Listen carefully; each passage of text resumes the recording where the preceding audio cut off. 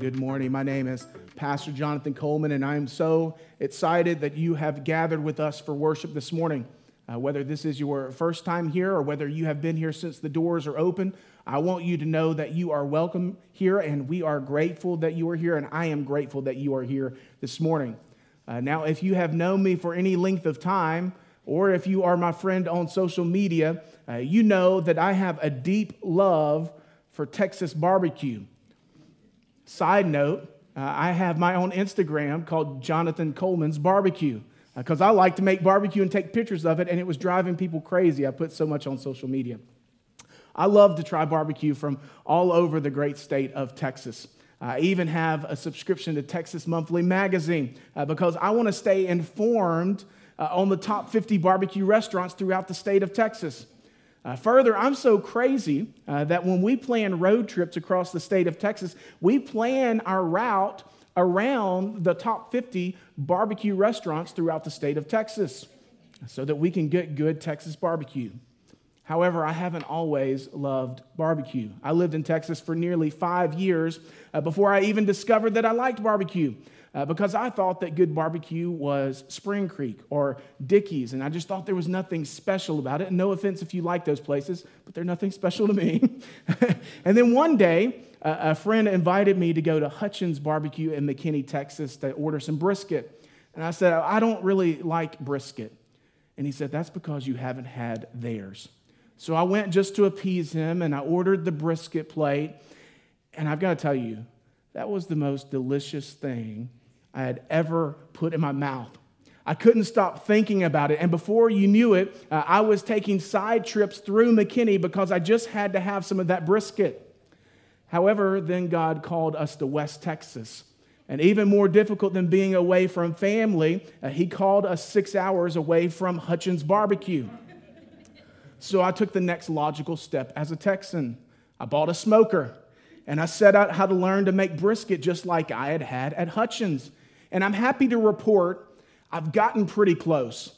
I'm not consistently there, but every once in a while, I'll make a brisket that tastes as good or better than my memories from McKinney. And that's the thing about barbecue. When you get something just right, it keeps you coming back for it because you crave that thing that you once have tasted and it blew your mind. Now, that's a silly and a sad and a true story. However, today, I want us to talk about what it is to crave for something and long for something so intensely that nothing else will satisfy. And this morning, we're continuing on walking through the book of 1 Peter. And 1 Peter is a book that was written to encourage believers of Jesus Christ to focus on their living hope that we just sung about, even amidst the persecution that they were facing. Last week, when we looked at 1 Peter chapter 1, verses 22 through 25, we discovered how being holy as God is holy causes us to stretch ourselves to love others. And today, looking at chapter 2, yes, we finally made it to chapter 2. Looking at chapter 2 and verses 1 through 3, we will discover how being holy as God is holy causes us to kill our sin and to crave spiritual growth. So if you have your Bibles, and I hope you do, take them out and turn with me to the book of 1 Peter. If you didn't bring a Bible today, that is fine. We have one in the chair in front of you that you can borrow, and you can find our passage today on page 953. Mission Dorado is a church that practices verse-by-verse expository preaching, which means that we simply just walk through the text. We look at what it says, discover what it means, and then ask the question how we apply what we've read to our lives at the end. So it's imperative that you have a copy of God's Word looking at it with us. That being said, let's look at 1 Peter chapter 2, verses 1 through 3. And it says this. Probably should turn there in my Bible. Here we go. So put away all malice and all deceit and hypocrisy and envy and all slander. And like newborn infants, long for the pure spiritual milk, that by it you may grow up into salvation, if indeed you have tasted that the Lord is good. So Peter begins this new chapter with looking back at what he's just written in chapter 1. We can understand the word so to be a connector, and even used in the same sense of the word as therefore, which we have discovered is always pointing back to what was said before. The so reaches back to what we just looked at last week, that when believers have been saved by God, they love one another. Therefore, understanding that we are a new creation, that we have God's character DNA, because his imperishable seed abides in us, like we saw last week, we love others. And therefore, we put away certain things. Now, the word for put away here means that we rid ourselves of these things. The understanding here would be the mentality of taking off of dirty clothes. It's the same analogy that Paul had in mind when he spoke to the Colossians to take off the old and to put on the new. In ancient Christian baptism ceremonies, those being baptized customarily took off and threw away the clothes that they wore to the ceremony. And following their baptism, they put on new clothes that they received from the church. And this exchanging of clothes symbolized their laying aside of the old life and taking up the new. And when we are truly transformed by the good news of Jesus Christ, we put aside all sins that keep us from fully desiring or are a hindrance from us serving him. So what is Peter asking us to rid ourselves of? What is he asking us to take off and to put away? Well, the first category of the sin that Peter lists here, he says, is all malice. Well, what is that? We don't use that word in our everyday language. The word used here to describe all malice is a general wickedness or an evil mindset. And Peter tells believers here to put all of that aside. Second, Peter tells believers to put aside all deceit. If you've ever tried to buy a used car, you know that word well. They oftentimes are looking to deceive you when buying a new vehicle. Their goal is to sell you a new vehicle for more than it's worth, that you should pay for it, and then to give you less than what you should get for your trade-in. This is looking to trick someone into something. So Peter is telling believers here to put away all dishonesty or trickery. In other words, be a straight shooter. Don't lie. Tell the truth. Next, Peter tells believers to put aside hypocrisy. We know this word in our day. Maybe even a better way to say this in our day would be a pretender. Someone who pretends to have moral standards or beliefs to which their own behavior doesn't reflect. Peter says, put this away. In other words, practice what you preach. If you're going to tell others to love well, you better be loving others well too. Put off intentional hypocrisy. And if you're doing it unintentionally, then stop it. And Peter then tells believers to put aside envy. This is an attitude of those who desire or are jealous of what others have. And this can often lead to grudges or bitterness or hatred or even conflict.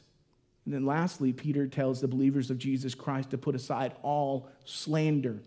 This is speaking behind others' backs with gossiping and backbiting and saying things that are untrue or are unkind, essentially with the goal of tearing down others' character. Peter says, don't do this. But why? Why does Peter begin with a call to put away and to take off these evil attitudes and these actions? Well, most likely because such things are love killers. They go against what we've just been called to do in verses 22 through 25 of chapter 1. When we are walking in wickedness and not telling the truth and not practicing what we're preaching, being jealous and talking bad about others, it sure is hard to love other believers, isn't it? This is Peter's practical outworking of how we are to love others. We can love others well by not doing these things. In fact, we could put it this way. Avoid these things that are love killers. Now, I grew up in Mississippi, and one big difference from Mississippi and West Texas is there was an abundance of water everywhere. We grew up swimming and playing in creeks and ponds and sometimes even ditches if it rained enough. Yes, I was that big of a redneck. And as a young boy, it never failed that in the hot, humid summer days, my brother and I would find ourselves tempted to go swimming, and we wouldn't have the appropriate clothes on to do so. So oftentimes we would just put our toes in the water, but then you know what happens. Then you inch just a little bit further in, and then your pants leg gets wet, and then you end up pushing each other or tripping, and then before you know it, you're completely submersed in the water. You're not thinking about what you're wearing, and you're not thinking about the consequences that would be facing you home of an angry mother. Then we would emerge from that ditch or that creek or that pond, and our clothes would be sopping wet, and they would feel so heavy and so burdensome that we couldn't just wait to take them off and lay them aside. You know that feeling of having soaking wet clothes on, don't you? They weigh you down. It keeps you from being able to walk the way that you should walk. And Peter here is saying, you have been called to love. Why are you allowing yourselves to be weighed down by the old life? Walk in the newness of life and don't be weighed down to a point of where you can't love others. Put away love killers. And just as freeing as it felt for my brother and I to remove those wet clothes when I was a boy, believer, how much more so should we lay aside and put aside the sins that are weighing us down and keeping us from loving other believers? Rather, Peter says we should do this. Look at verse 2. It says this: like newborn infants, long for the pure spiritual milk, that by it you may grow up into salvation. Peter continues this imagery of us being children of God. In verse 3 of chapter 1, Peter told us that we have been born again. And then in verse 23 that we looked at last week, Peter told us that we were born again with God's seed, God's DNA, literally abiding within us. So Peter then says, like the newborn infants that you are, long for the pure spiritual milk. We can understand this longing to be a deep desire, even a craving. You know what it means to have a craving, right? Like when you have this deep burning desire to have something specific and nothing else will satisfy. Peter likens this to a newborn infant who is hungry to be fed. If you spend any time around newborn babies, you know that when they are hungry, they are hungry. There is no distracting them from the goal. There is no persuading them to please wait. There is no pacifying them with maybe you could just play with this toy instead. No, when they are hungry, they know what they want, and there is nothing taking their focus off being fed. In fact, they do what? They cry, don't they? They cry out because they are so desperate to be fed. And babies long for milk that will sustain their bodily growth. Well, we understand that about babies, but what is this pure spiritual milk that Peter is talking about? Well, this spiritual milk is the Word of God. And just like we saw in verse 23 last week, that the Word of God was the imperishable and forever seed through which we have been born again, it is also that which we are continually fed and nourished by. The very Word that brought us into life is the same Word that sustains us and matures us and grows us. And as believers of Jesus Christ who are new creations, who have been born again, we should long for it. We should crave for it. We should strongly desire it. Further, this is a command. This is an imperative command that Peter is making here. It is imperative that children of God long for His Word. However, we should take note of what Peter did not command here. He did not command believers to read the Word, to study the Word, to meditate the Word, to teach the Word, to preach the Word, to search the Word, or to memorize the Word. All of those things are essential. And other passages do command believers to perform those things. But notice, Peter here is more focused on the foundational element believers need before they do any of these other things. A deep, continuous love for the Word of God. And as Christians, we should have a deep, deep love and desire for the Word of God. Further, take note on the quality of this milk that children of God desire. Peter doesn't just say that the desire is spiritual milk, but it's what kind of milk? It's pure. This term refers to something that is uncontaminated. Think about the effects of contaminated milk. First, it stinks. There is nothing pleasurable about contaminated milk. It's one of the most awful stenches that you can smell in a kitchen. It is rotten smelling. Second, if it's contaminated enough, it's rotten looking. It gets all unpleasurable to look at. It is not pure, but it's contaminated, and it contains harmful bacteria and other germs. And third, what happens if you consume this contaminated milk? It makes you sick, and at a minimum, momentarily. However, it also can cause serious illnesses. It can put you in the hospital. Sometimes it can even kill you from consuming bad milk. That's crazy. That's a serious thing. However, what about pure milk? It helps you grow strong in your bones. It helps keep you fit. It helps your heart pump healthier, and it gives you strong teeth. That is some good stuff when it is pure. So Peter tells us that we need this nourishment. Why? Well, look at the end of this verse. It says, that by it you may grow up into salvation. See, the purpose for us desiring the milk of God's word is now communicated to us. It's by the means of this word that we grow. Well, what are we growing into? Peter says we're growing up into salvation. But wait a second, I thought we were already saved. Well, if you have cried out to God for forgiveness, then absolutely you are. And in one sense, we are already saved because we're already born again. We're already justified. We're already made just in the Lord's eyes through the blood of Jesus, and we're saved out of our deadness into the newness of life. However, our salvation is a finished work, but it's also an ongoing work. Look back at 1 Peter chapter 1, verse 5. It says we are being saved through faith for a salvation ready to be revealed in the last time. So we are growing toward our future salvation as we are becoming more like Christ until we are fully with Christ in heaven. So through these two verses, we can see that we are born, that we eat or drink, and therefore we grow up so we can arrive at salvation. And eating and drinking is not optional in the Christian life. It should be something that we crave for, something that we long for, and something that comes as natural for us as it does for an infant craving milk. Just like I discovered the goodness of barbecue in Texas, I grew up in Mississippi spoiled by fried catfish. And I didn't realize how much of a luxury and a blessing that was until I left Mississippi. And now that I'm in the desert, I can't find anything to satisfy that craving.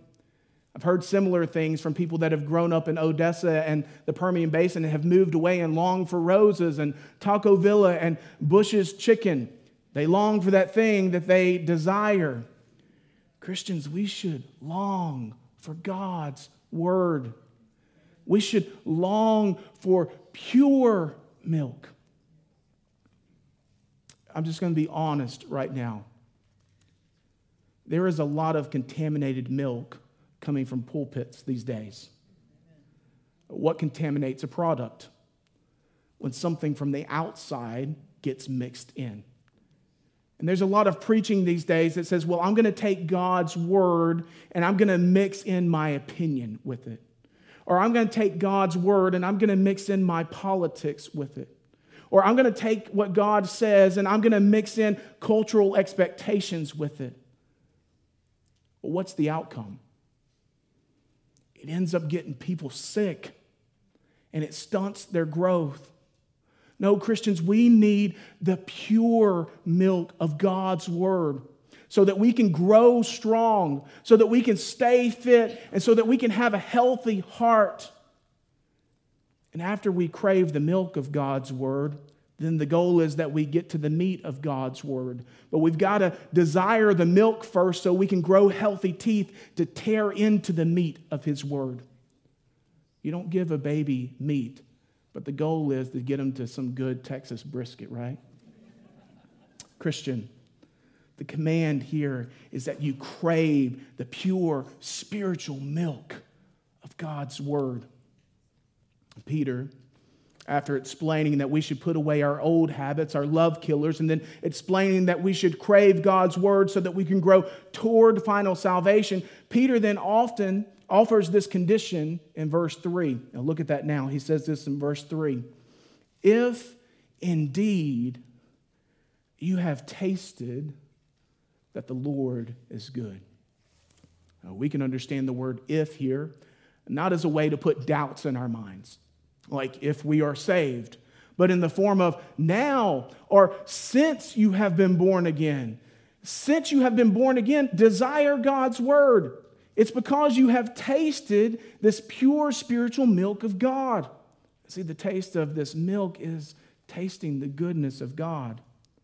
And these words hint back to Psalm 34 that we read at the beginning of our service today, where David is writing to say, when the righteous are afflicted and suffering, they can be confident that God will deliver them from all of their troubles. And Peter's readers who were suffering from persecution could take great encouragement in this psalm to hope in God in the midst of all of their troubles. So why did Peter quote this psalm right here? What was he trying to say? Peter's main point and the idea of this verse is that believers should long for the Lord. They should long for God's word if indeed they have tasted and experienced his goodness.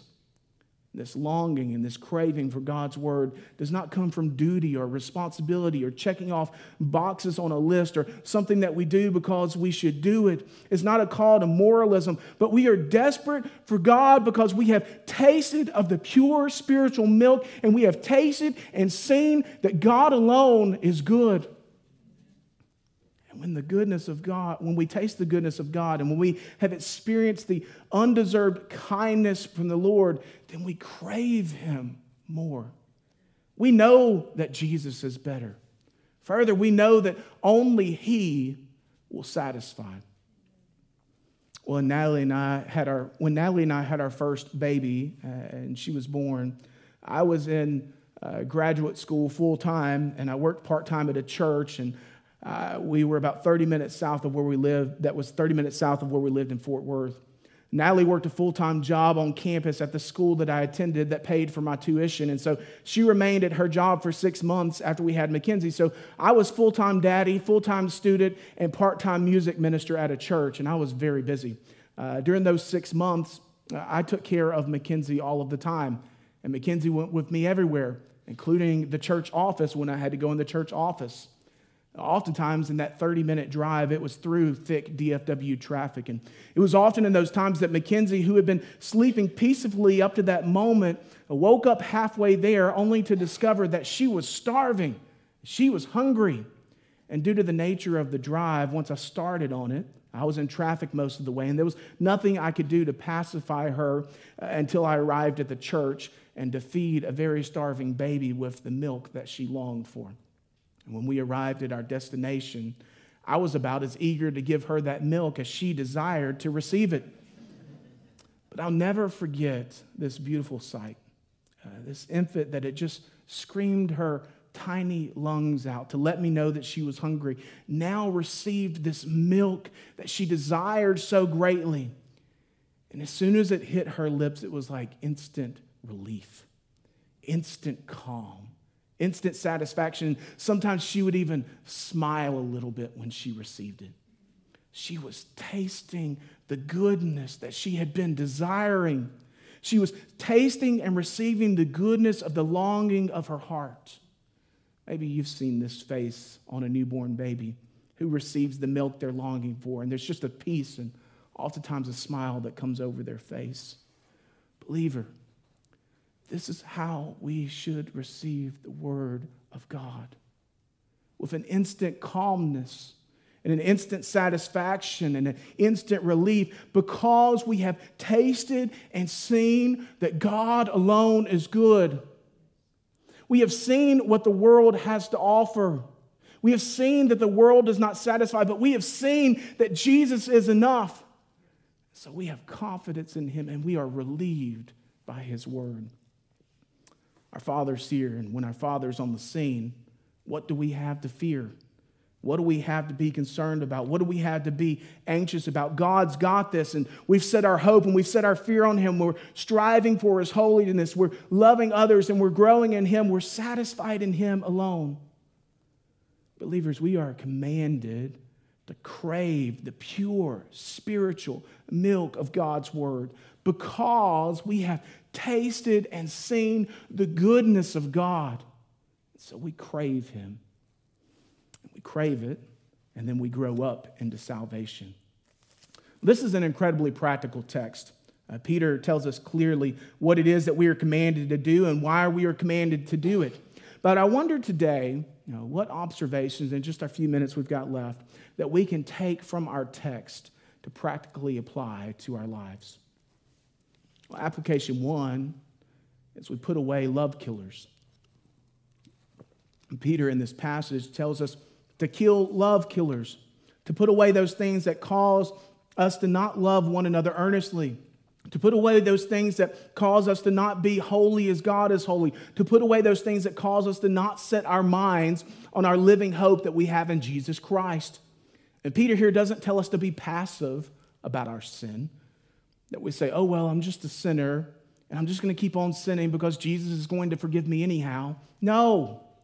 The evidence of our love for other believers and our pursuit of being holy as God is holy is that we hate our sin, that we're not passive with putting it to death. But how do we put to death our sin? How can we do this? Well, first, we can't walk alone in our battle against sin.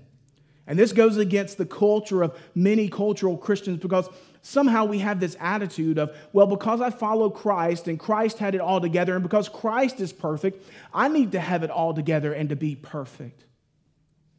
But hear me, brothers and sisters in Christ, and rest in this. We are not called to be pretenders of perfection, but we are called to be soldiers who are hunting down and destroying the sin in our lives and helping our brothers and sisters in Christ kill their sin as well. We cannot do this alone. That's why we have the church, to help one another fight our sin together, not to exclaim that we are walking in perfection, but to say that we're not. We must do it together. We must walk together to help each other fight our sin together. And sometimes when we're walking alone, we're not aware of the trouble up ahead of us, or we're not aware of the trouble behind us, or the trouble that is within us. But in order to put away love killers, to kill our sin, we cannot walk alone, and we must do it together. Well, how will we know if we're doing some of these sins, these love killers, if no one loves us enough to tell us that we are walking in our blind spots? We need others to help us see what we can't see in our own lives. Well, how can we do this? Well, first, we need to love God and each other enough to be honest with our brothers and sisters who are walking in sin. And this in return, as the brother and sister who might be walking in the sin of slandering, envy, hypocrisy, deceit, or really any sin, we need to love God and hate our sin enough to hear our brothers and sisters in Christ who have spoken the truth in love to us. We need to be truth speakers in love. We need to be iron that sharpens iron. What good is a dull blade that refuses to be sharpened? We need to be sharpened for Christ so we can love God more and we can fight our sin better. You may say, well, I'm not comfortable with this. What is the alternative of not telling others the truth about their sin? Well, they continue on in their sin, blinded by their disobedience to God, and you, in effect, are allowing them to wander in the middle of Faldry Road and rush hour traffic with a blindfold on. That is not loving. Further, what's the alternative to you not listening to the truth about your sin when others speak it in love to you? You're walking around in a vacuum, in a bubble, unaware that you're walking in sin. And you're walking along Faldry at 5 o'clock with a blindfold on. And you're possibly about to get hit head on. Brothers and sisters in Christ, let's love God and each other enough to put to death the love killers in our life and to fight our sin together. But where do we do this? If you're just sitting in this room, and this is the only time that you see these people in this room, then you probably don't know them well enough to help them fight their sin and love Jesus more. That's why we have small groups. That's why we have D groups. That's why we get lunch with one another. That's why we fellowship together. That's why we pray together like we will tonight at 6 p.m. so that we can sharpen one another through helping each other fight our sin together. To help each other fight our sin together, we must know one another. Let's get to know one another because we can't do it alone. Brothers and sisters, we're not called to be pretenders of perfection, but we are called to put away love killers. And to do this, we don't walk alone. We walk together. Application number 2, we crave God's word. Our second application today is the command that Peter gives us that we are to crave God's word. And this sounds great, and we should all agree that this is good, but what about when I don't desire God's word? Well, the first question that we need to ask is, have you tasted and seen that the Lord is good? Have you experienced God's salvation? Has the gospel overwhelmed you, and have you been called to salvation? If not, you need to taste and see that the Lord is good.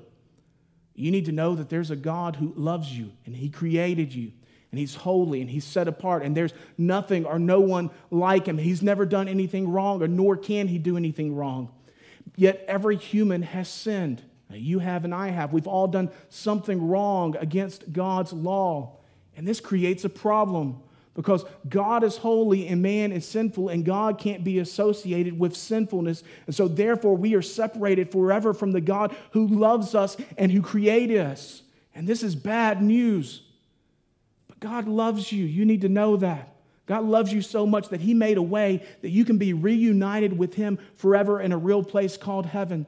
He sent His only Son, Jesus Christ, to earth as a baby who was fully God and fully man, and I don't fully understand it, but I fully believe it. And He lived a perfect, sinless life here on earth, and yet He went to a cross and He died for your sins. 3 days later, He defeated sin and death when He rose from the grave, so that you can be forgiven and saved from your eternal separation from a God in a place called hell. If you repent of your sins, believe in Jesus, and follow Him the rest of your days, then you will be forgiven and saved.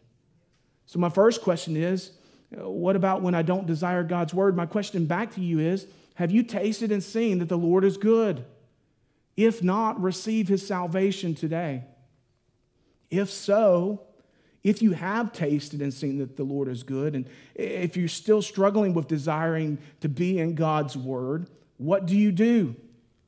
Well, John Piper said about this problem and about this verse, he said this, he said, remember, this is not optional.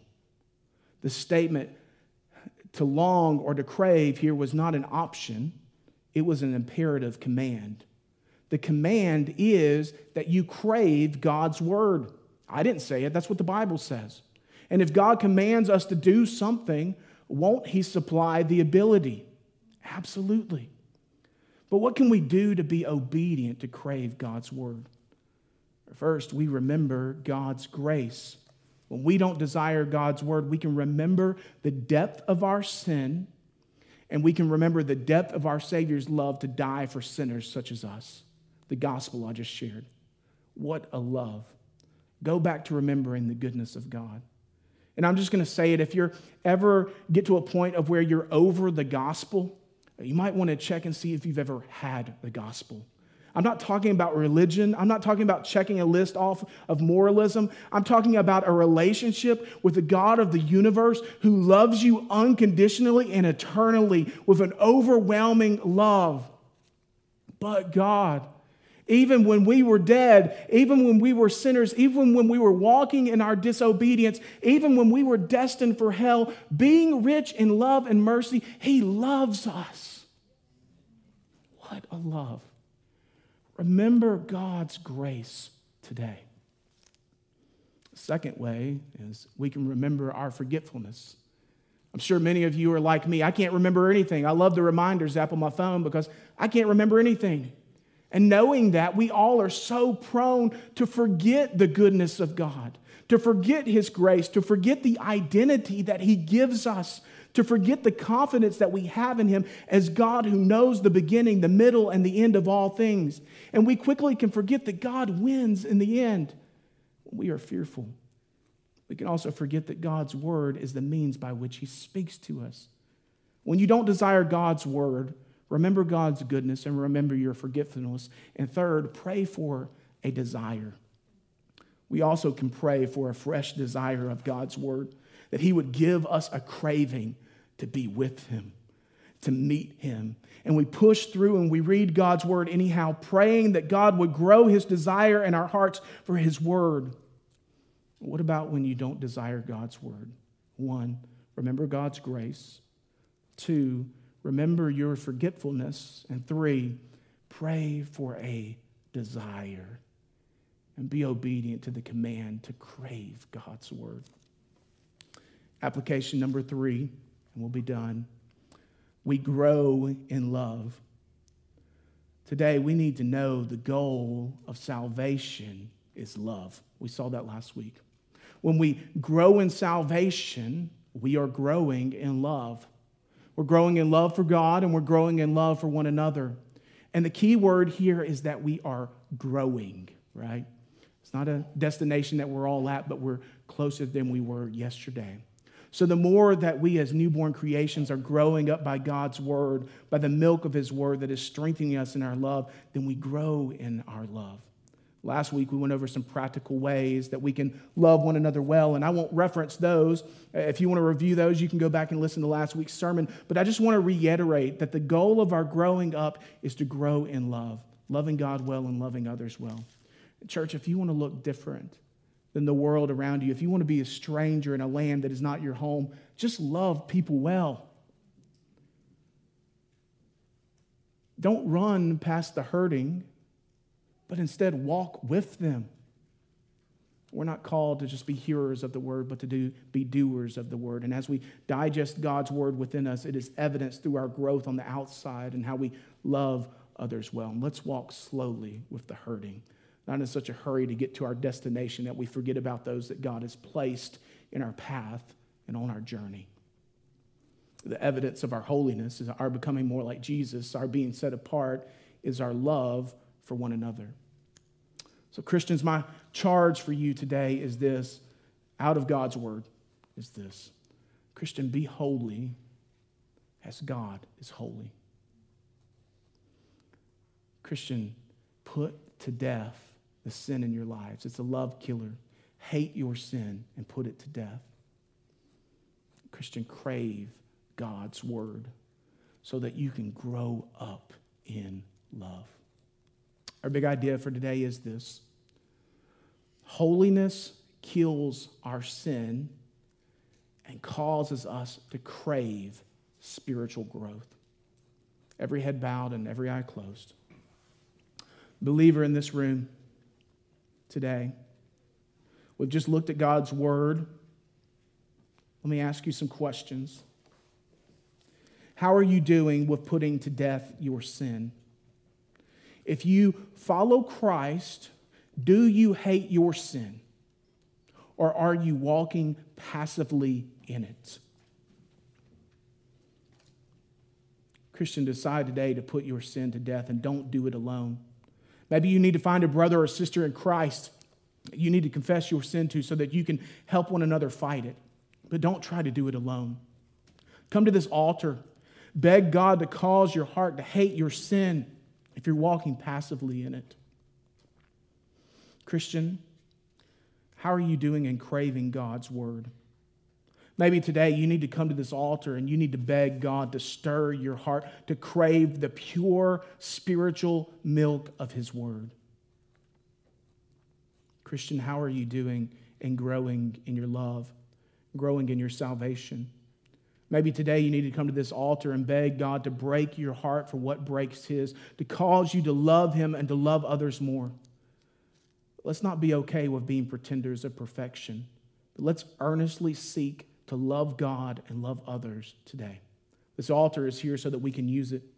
Christian, let's come and let's cry out to the Lord today. Maybe you're here today and you say, well, I feel the weight of my sinfulness. I feel the need to repent. I know that I'm a sinner, but I've never cried out and asked God for repentance, or I'm unsure if I've cried out and asked God for repentance. I want you to hear this truth today. Romans 5:8 tells us, but God showed his love for us in that while we were still sinners, Christ died for us. We did nothing to earn Christ dying for us. In fact, we were still sinners when he died for us. We see Romans 6:23, and it tells us the wages of sin is death. So the cost of this sin is death, separation from God. But then the free gift of God is eternal life in Christ Jesus our Lord. Well, how do we receive that? Well, we see in Romans 10:9, it tells us if you confess with your mouth that Jesus is Lord and believe in your heart that God raised him from the dead, you will be saved. Today, you can have the same confident assurance in a forever salvation that I've been sharing about. If you confess with your mouth that Jesus is Lord, repent of your sins, and follow him. Today, when we sing, and I go down front, you can come down and I can help you cry out to God for the first time. God, I believe. God, forgive me. God, I will follow you. And you can have the same confidence of salvation in Jesus that many of us in this room have today. You can't be good enough to earn your salvation, but won't you let Jesus be good enough to offer you salvation today? You come. Believers, the altar is open. Let's do business with the Lord today. Church, I love you. Let's pray.